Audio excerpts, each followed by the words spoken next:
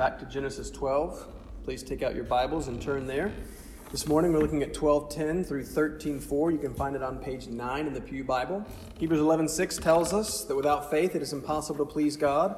Romans 3:28 says that we are justified by faith. Galatians 3:11 says that the righteous shall live by faith. Ephesians 2:8 tells us that it is by grace you have been saved through faith. So we're saved through faith, we live by faith, we are justified by faith, and we cannot please God without faith. That seems to make faith pretty important, which seems that it's pretty important that we then understand what faith actually is and does. And that's what we started looking at 2 weeks ago.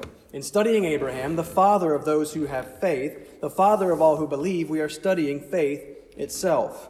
Faith, that saving grace, that gift of God by which we receive and rest on Him alone for salvation. I'm going to keep giving you Luther's definition. It's so good. He says faith is a living, bold trust in God's grace, so certain of God's favor that it would risk death 1,000 times trusting in it. Such confidence and knowledge of God's grace makes you happy, joyful, and bold in your relationship to God and all creatures. So faith is belief. It is a trusting belief. And so we saw last time that that's the first thing that faith does. This is fundamental to faith. Faith trusts. It trusts God. It takes God at His word. It believes that God will do what He says. But it doesn't stop there. It trusts and then it acts accordingly. So secondly, we saw that faith obeys. God calls Abram, God commands Abram, and Abram obeys. It is the nature of faith to obey. Trust and obey, for there's no other way to be happy in Jesus but to trust and obey. Faith trusts and obeys God, but don't forget the end of Luther's definition. Such faith also then makes you happy and joyful. This is not a grumpy, begrudging obedience, but a willing and joyful obedience because it understands that God is good and that anything God says, anything He commands is good. And since God is always seeking the good of His people, faith responds by worshiping God. Trusting Him leads to treasuring Him. Obeying Him leads to delighting in Him. Faith worships God.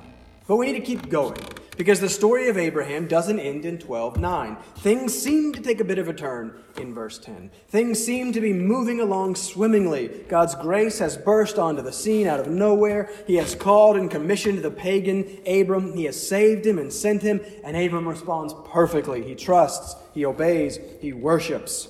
But that's only 6 verses of Abram's story. That's only 6 verses of his faith response to God's grace. What happens when things get difficult? What happens when faith encounters obstacles? What does faith do in the face of fear? Plus, if we leave our definition at faith, trusts, obeys, and worships, what happens when you struggle to do those things? What do you do when you haven't trusted, when you have disobeyed, and have been apathetic and ungrateful? Does that mean that you don't have faith? Well, I guess it's possible, maybe. But does that always mean you don't have faith? Well, no, definitely not. We've got to go deeper. Which is why I'm so thankful for God's word and stories like this. One of the things I find most compelling and convincing about God's word is its brutal honesty. There's nothing sentimental about it, nothing romantic, nothing idealistic. It gives us reality, warts and all. It gives us its heroes, warts and all. It doesn't sugarcoat anything. It gives us a realistic picture of what faith in a fallen world looks like. And so if the title of the last sermon was Faith's Response to Grace, this week we're going to focus more on faith's imperfect response to grace, because we're going to see Abram's faith waver and struggle. Maybe this week your faith has wavered and struggled. Maybe you have had to fight to trust, obey, and worship. Maybe you have failed to do those things. What now? We've picked a good day to come. Because, 3 points, we are going to see that faith falters, but then amazingly, we're going to see that that God preserves and restores that faith. And then, repeat point, specifically because of the faltering faith that God restores, we're going to see again that faith worships. And then hopefully, we ourselves will worship the God who holds us and holds our faith fast.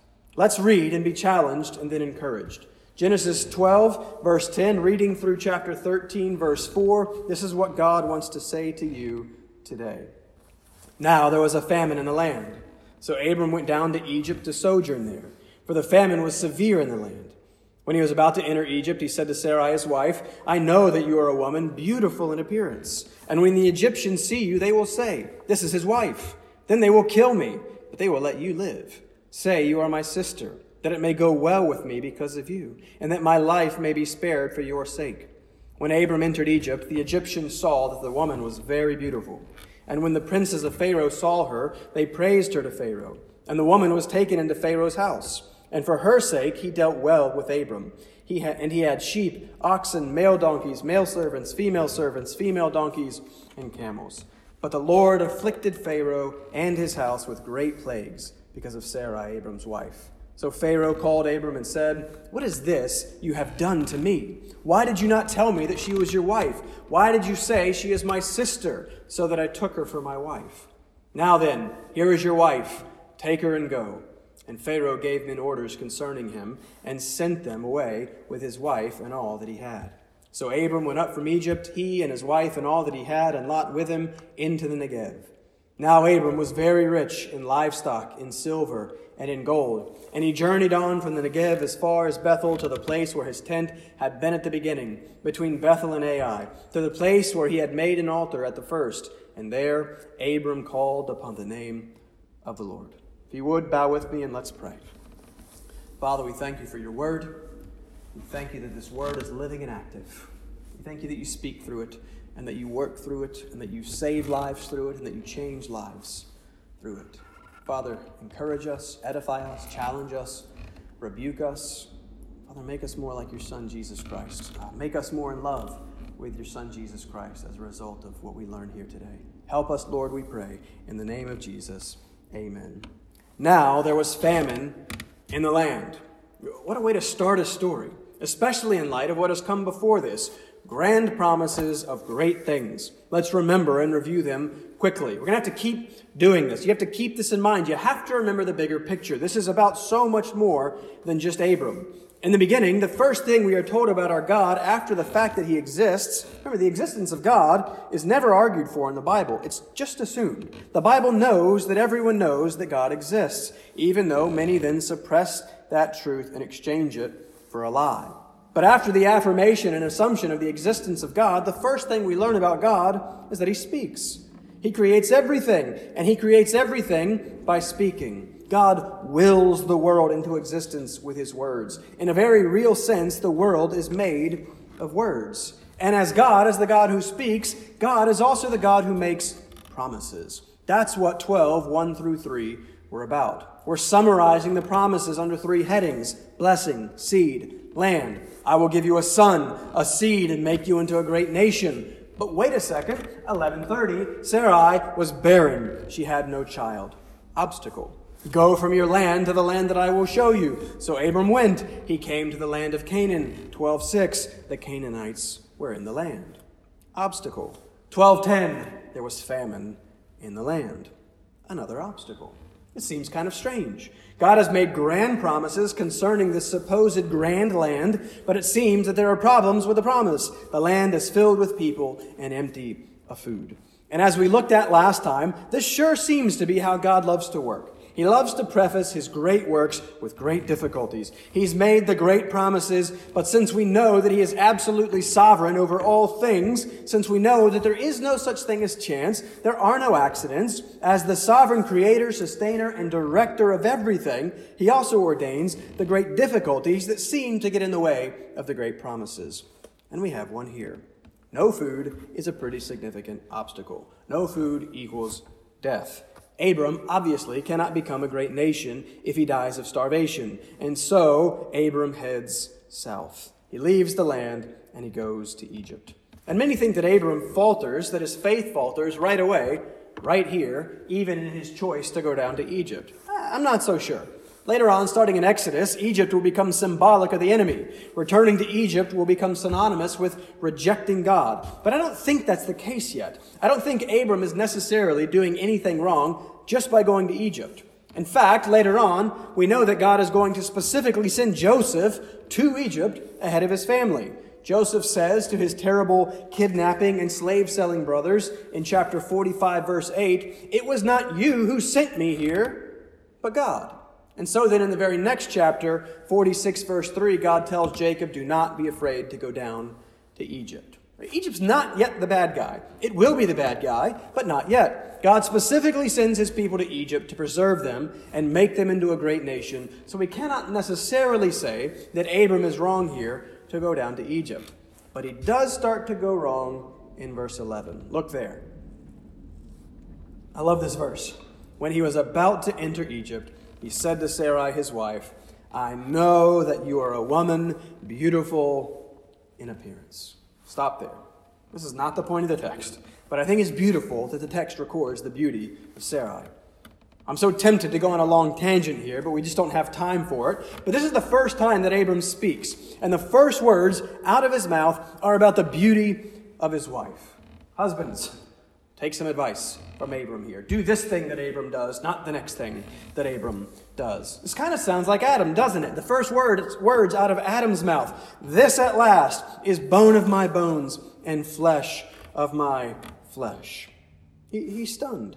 He's excited. This one is like me, but she is beautifully not like me. She is fit for me. She completes me. And he is so overjoyed that he bursts into song. My brother-in-law is coming here to preach in April. My brother-in-law hates musicals. I love musicals. I think that this here is biblical justification for my love of musicals. Adam sees his wife and he sings.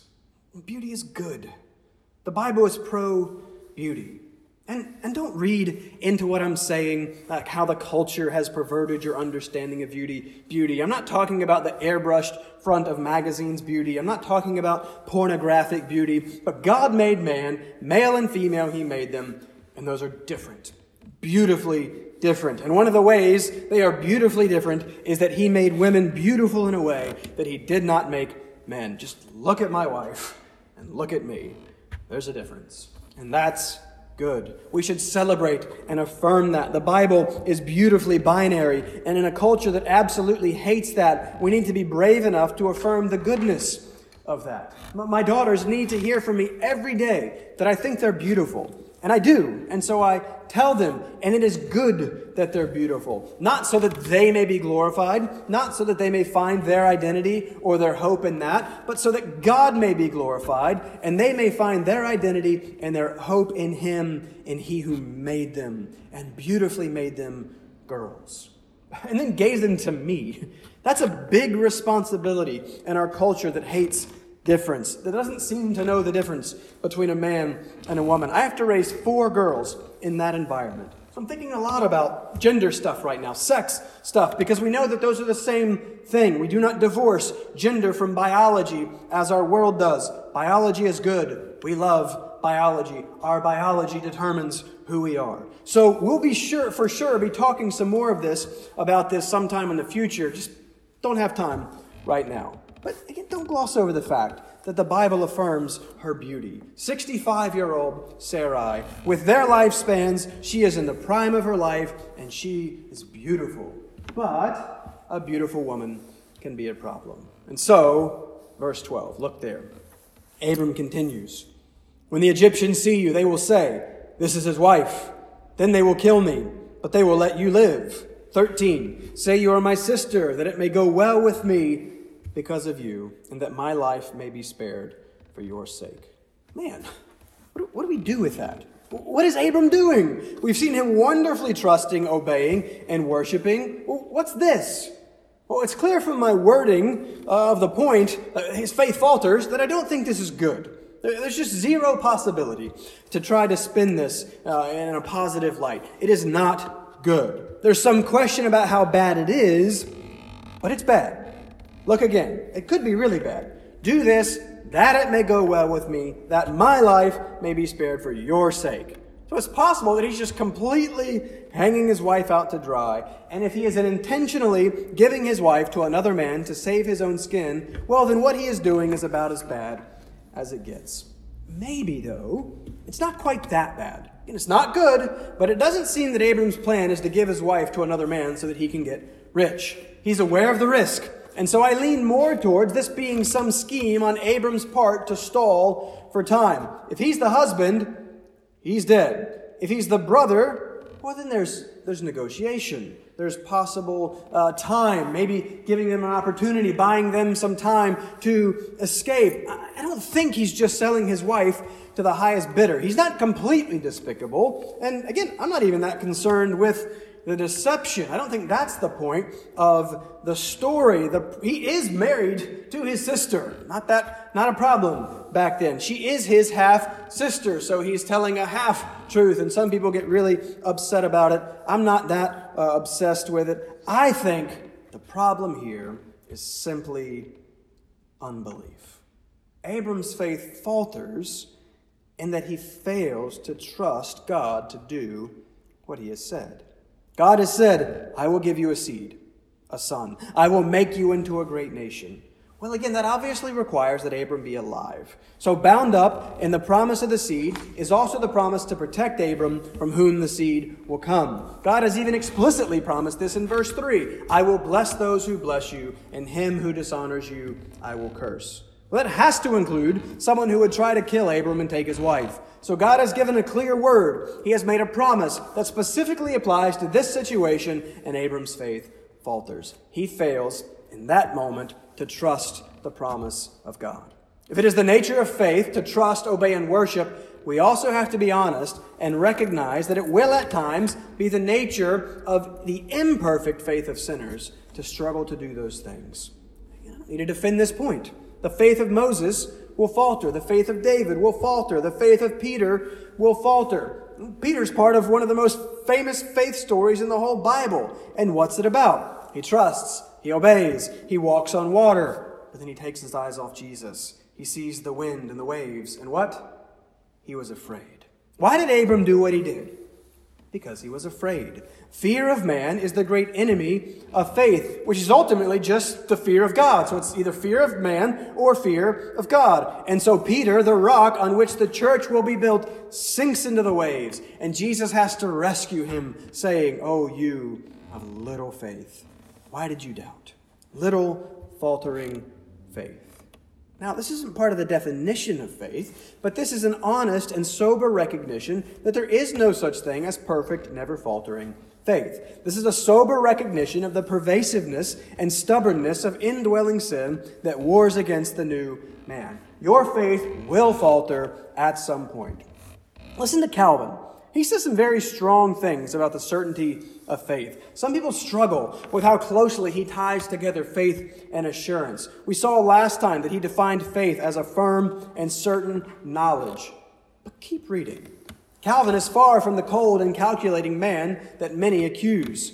He was a pastor. He understood human nature. He loved people and pastored them well. So he writes, "We cannot imagine any certainty that is not tinged with doubt, or any assurance that is not assailed by some anxiety.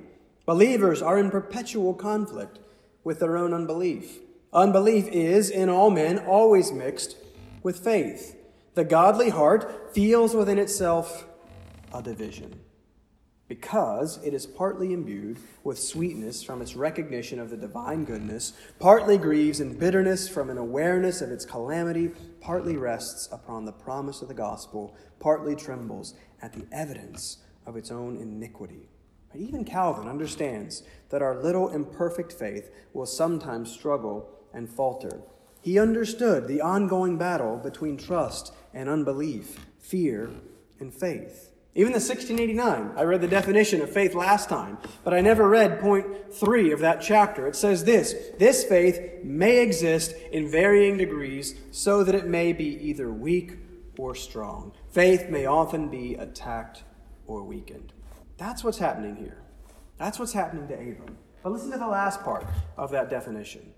But faith, gains the victory. What? How?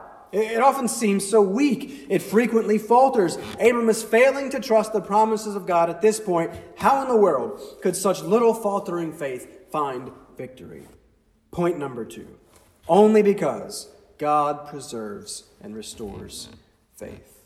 Now notice that the structure of this point is different than the others. In homiletics, that's the science and art of preaching. You're taught that your points are supposed to be parallel and symmetrical. So in the course of these 2 sermons on faith, we have 5 parallel and same structured points. Faith trusts, faith obeys, faith worships, faith falters, and we'll close again with faith worships. This one is completely different, and that's on purpose. That's to set it apart. That's to draw your attention to it. That's to emphasize that this is the important point. It's not faith does something. We've been seeing what we do in faith. That is very important, but this is most important. This is foundational to all the rest. This parallels how we began, that the faith we have and exercise itself is a grace and gift of God.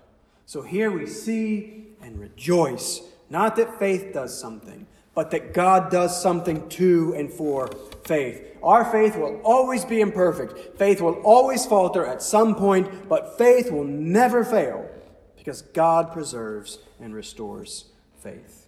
Go back to the story. Look at verses 14 and 15. Abram's faith may be faltering, but he was correct. They did recognize her beauty. What Abram probably didn't expect is that this recognition would make its way all the way to the top. She must have been beautiful. And so into verse 15, she was taken into Pharaoh's house.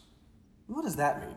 I listened to a guy this week who said definitively, without making any sort of case from the text, that Sarai was defiled by Pharaoh because of what Abram did.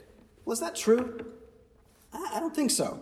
From a parallel story coming up in Genesis 20, when Abram amazingly does the same stupid thing again, I think we can rightly conclude that God did not allow Pharaoh to sleep with Sarai. In Genesis 20, back in Canaan, Abraham gives up Sarai to Abimelech, but God comes to Abimelech in a dream, and I love this. God says, "Behold, you are a dead man." That's terrifying. But Abimelech protests. Why? Verse 4 says, "Now Abimelech had not approached her," meaning he hadn't yet slept with her. And God affirms the truth of Abimelech's claim. Verse 6, God says, "Yes, I know that you have done this in the integrity of your heart, and it was I who kept you from sinning against me. Therefore, I did not let you touch her." Abimelech, the pagan in the story, says that he didn't do anything wrong. It was Abraham's fault, and God agrees. And then he affirms that he himself has protected and preserved Sarah's honor.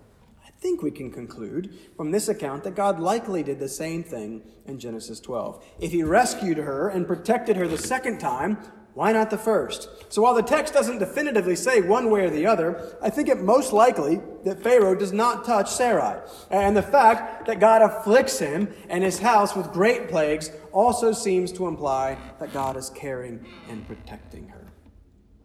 So when it says that she was taken into Pharaoh's house in verse 16, it wasn't just to sleep with her, it was to marry her. Think of it like the situation in the book of Esther, where she is brought into the harem of King Xerxes. There is a period of waiting and preparation. There's probably something like that going on here. She's brought into his home, maybe his harem, to become his wife, but God intervenes before anything happens.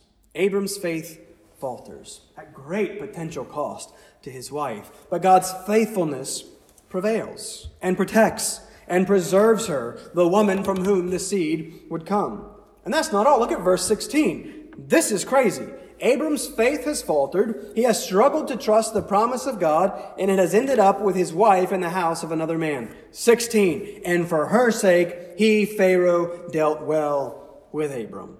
What? That's crazy. Why? Only grace. That's the only explanation for this verse. Not only did Abram not die, not only did God preserve his life, but God also gave him abundant wealth. That's grace. In spite of his failure of faith, God extends grace to Abram and blesses him. He gives him what he did not earn and he did not deserve. And God even gives him back the wife he had so foolishly given up as a result of his unbelief. Look at 17. Abram he's been acting as the actor in the story so far, and it hasn't been good. Well, now God is the actor, and he acts to protect and preserve. Look at what it says. We expect it to say, and God afflicted Abram with plagues. That's not what it says. It says he afflicts Pharaoh and his whole house with plagues. Somehow Pharaoh understands why, and so he calls Abram in verse 18. This is why there's no question that what Abram has done is wrong. Here we have the righteous, redeemed, called out man of God, called out by the wicked, godless pagan. The Yahweh-worshiping Abram is rebuked and corrected by the Ra-worshiping Pharaoh. Not good. Have you ever been called out and corrected by the world? It's humbling. That's what's happening to Abram, and he is sent away.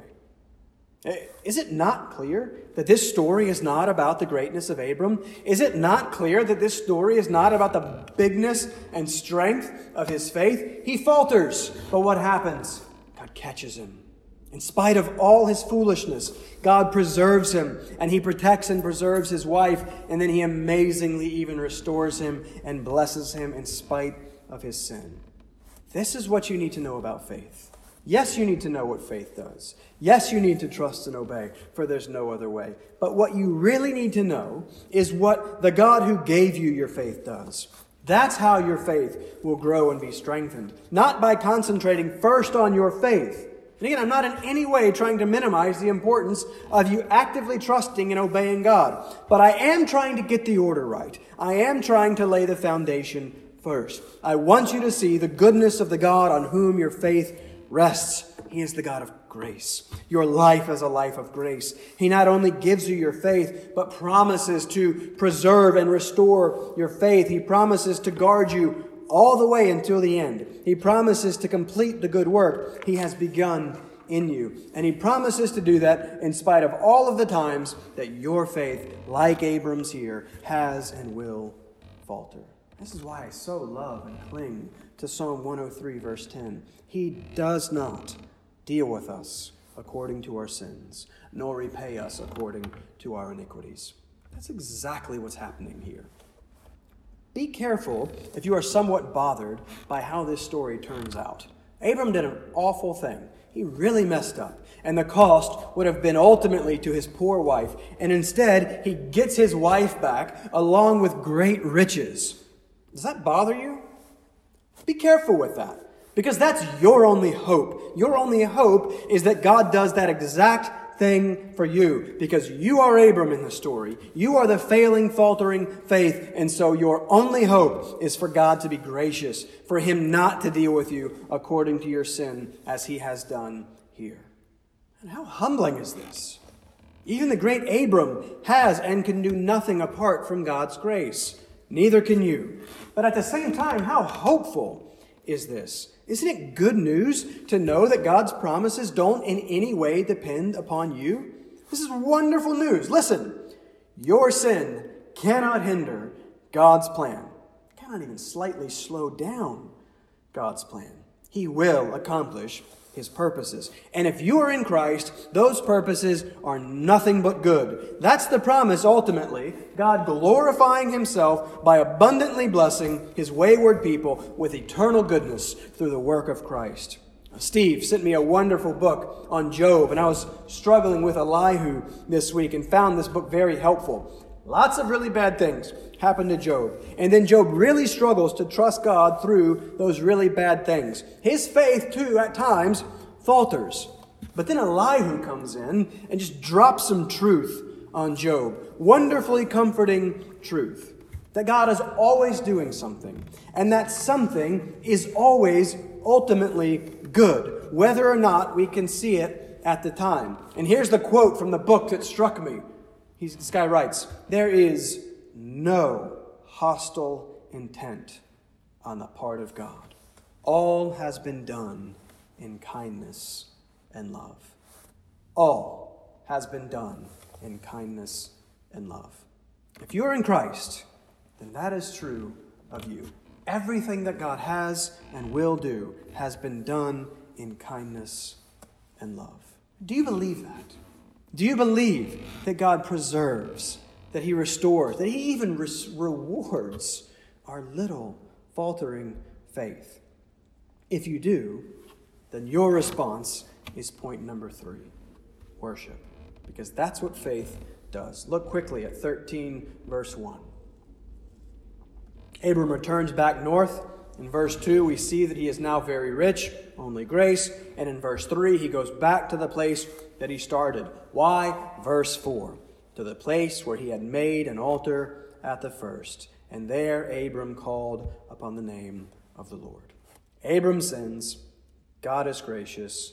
Abram worships the God who is gracious. And this is the pattern of the Christian life. Grace, faith, failure, grace, worship. And on and on and on. But it's not just this never-ending repeating of the same thing. We can rest and rejoice in the sovereignty of our good God, which means that he is always doing something through our faltering failures. He is always teaching and correcting and growing, sometimes disciplining and rebuking, but always working towards his ultimate end, your ultimate good, making you like Christ. And so, in Christ, we never have to despair. Listen, there will be times when the promises of God seem doubtful. You may be in such a time right now, but let God's word do its work right now. Let it encourage you. This is how God always works. This is what he always does for his people. He always preserves and restores no matter what. If you are in Christ, he will do this in one way or another, and that is comfort and cause for worship. And notice one last thing. Don't miss the pattern here. Down into Egypt, Pharaoh, plagues, back up out of Egypt with great wealth. Sound familiar? If you are doing a chronological Bible reading plan, then you've just read it. The Exodus. This is the first Exodus, and it's here to teach us something. It's here to point us forward to something that God is going to do again and again and again. God's providence is purposeful. God allows Abram to go down into Egypt, and then God brings him out of Egypt. At the end of Genesis, God is going to allow his people to go down into Egypt, and then the book of Exodus is all about God bringing his people out of Egypt after the Pharaoh, after the plagues, with great riches. And then this becomes the metaphor, the picture of salvation. And so then, over 1,000 years after that, God is going to allow his son, Jesus, to go down into Egypt. Why? It seems so random, such an unnecessary detail. What's the purpose? Matthew 2:15. This was to fulfill what the Lord had spoken by the prophet, out of Egypt I called my son. This is why. Because Jesus is the fulfillment of everything.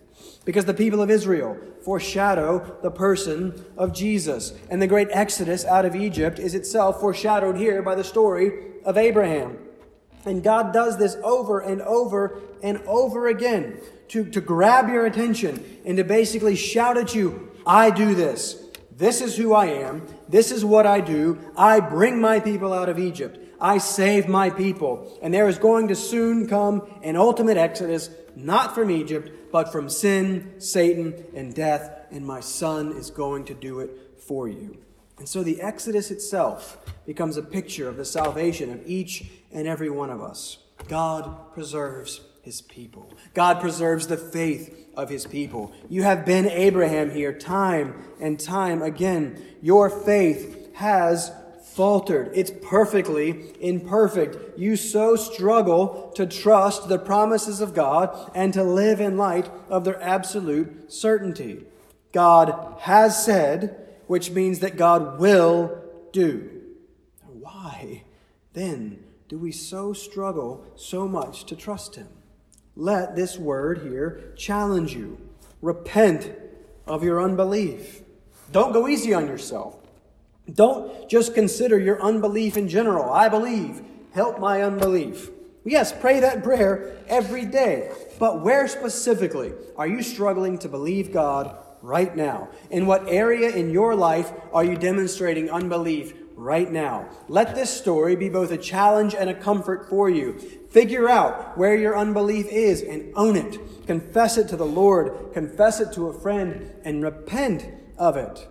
And then take great comfort in the fact that your life is not in your hands. Your hope is not in the strength of your faith, but your hope is in the strength of the Son of God. And he is infinitely strong.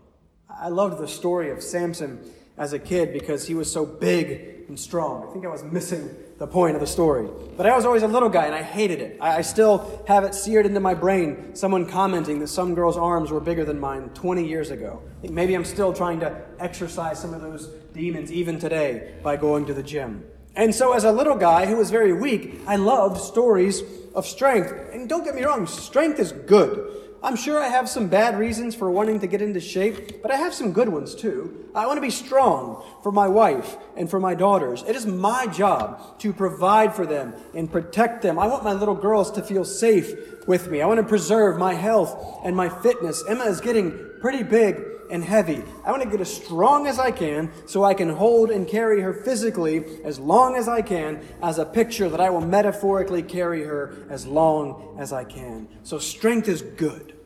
But as a weak guy, I loved the picture of big muscles rippling Samson as he strained under the weight of an entire building, as he literally brought the house down. I loved the picture of Atlas. Go see the statue outside of Rockefeller Center, the Titan holding up the world on his broad and powerful shoulders.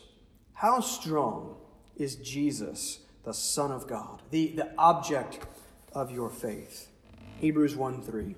He upholds the universe by the word of his power. Sometimes pagan mythology gets somewhat close to the truth. Jesus is Atlas. He is holding up the world. He sustains reality. He upholds the whole universe with his word, which is a wonderfully comforting truth as we remind ourselves that our hope is not in the strength of our faith, but in the strength of the object of our faith. And that object is strength. Jesus carries the weight of the world on his shoulders. But that's not all. It gets even better. This Jesus, who holds the weight of the world, the Almighty King and Creator, is also the Savior of that very world. There's this great scene in Greek mythology in the 12 labors of Hercules. Hercules has to steal some golden apples from the goddess Hera's garden. Hera hates Hercules, by the way. Well, he can't do it. He can't get in. He needs help. Atlas is able to help. The only problem is, Atlas is obviously somewhat occupied bearing the weight of the whole world on his shoulders. And so, Hercules agrees to free Atlas of his burden. He agrees to take Atlas's burden for him, to take the weight of the world off of the shoulders of Atlas and bear his infinite burden in his place. Visualize that. Visualize the burden of the whole world being transferred from the shoulders of one to the shoulders of another. That's exactly what Jesus has done for you. That's how he is the Savior of the very world he sustains. Not only does he bear the weight of the world on his shoulders, but for all of those who are his, all his children, he even takes over and takes on their sin and the infinite weight of the burden of that sin. He takes our sin and he bears our burden for us, and he bears our burden for us by dying for us. He who became sin knew no sin, so that in him we might become the righteousness of God. That is the object of your faith. He is the object of your faith. He doesn't just bear your existence. He bears your sin. He takes what was rightfully yours, makes it his own, and he dies in your place so that you can live. That's what your faith is about. That's why we don't glory in our faith. We glory in the one who gives us our faith, who preserves our faith, and who dies to do so. That's why our little faltering faith is enough, because it connects us to him, and he is more than enough. That's why the only right thing to do is to worship him, to rejoice, to rest, to go back as Abraham does and remind yourself daily, hourly, without ceasing, who this Jesus is and what he has done for you.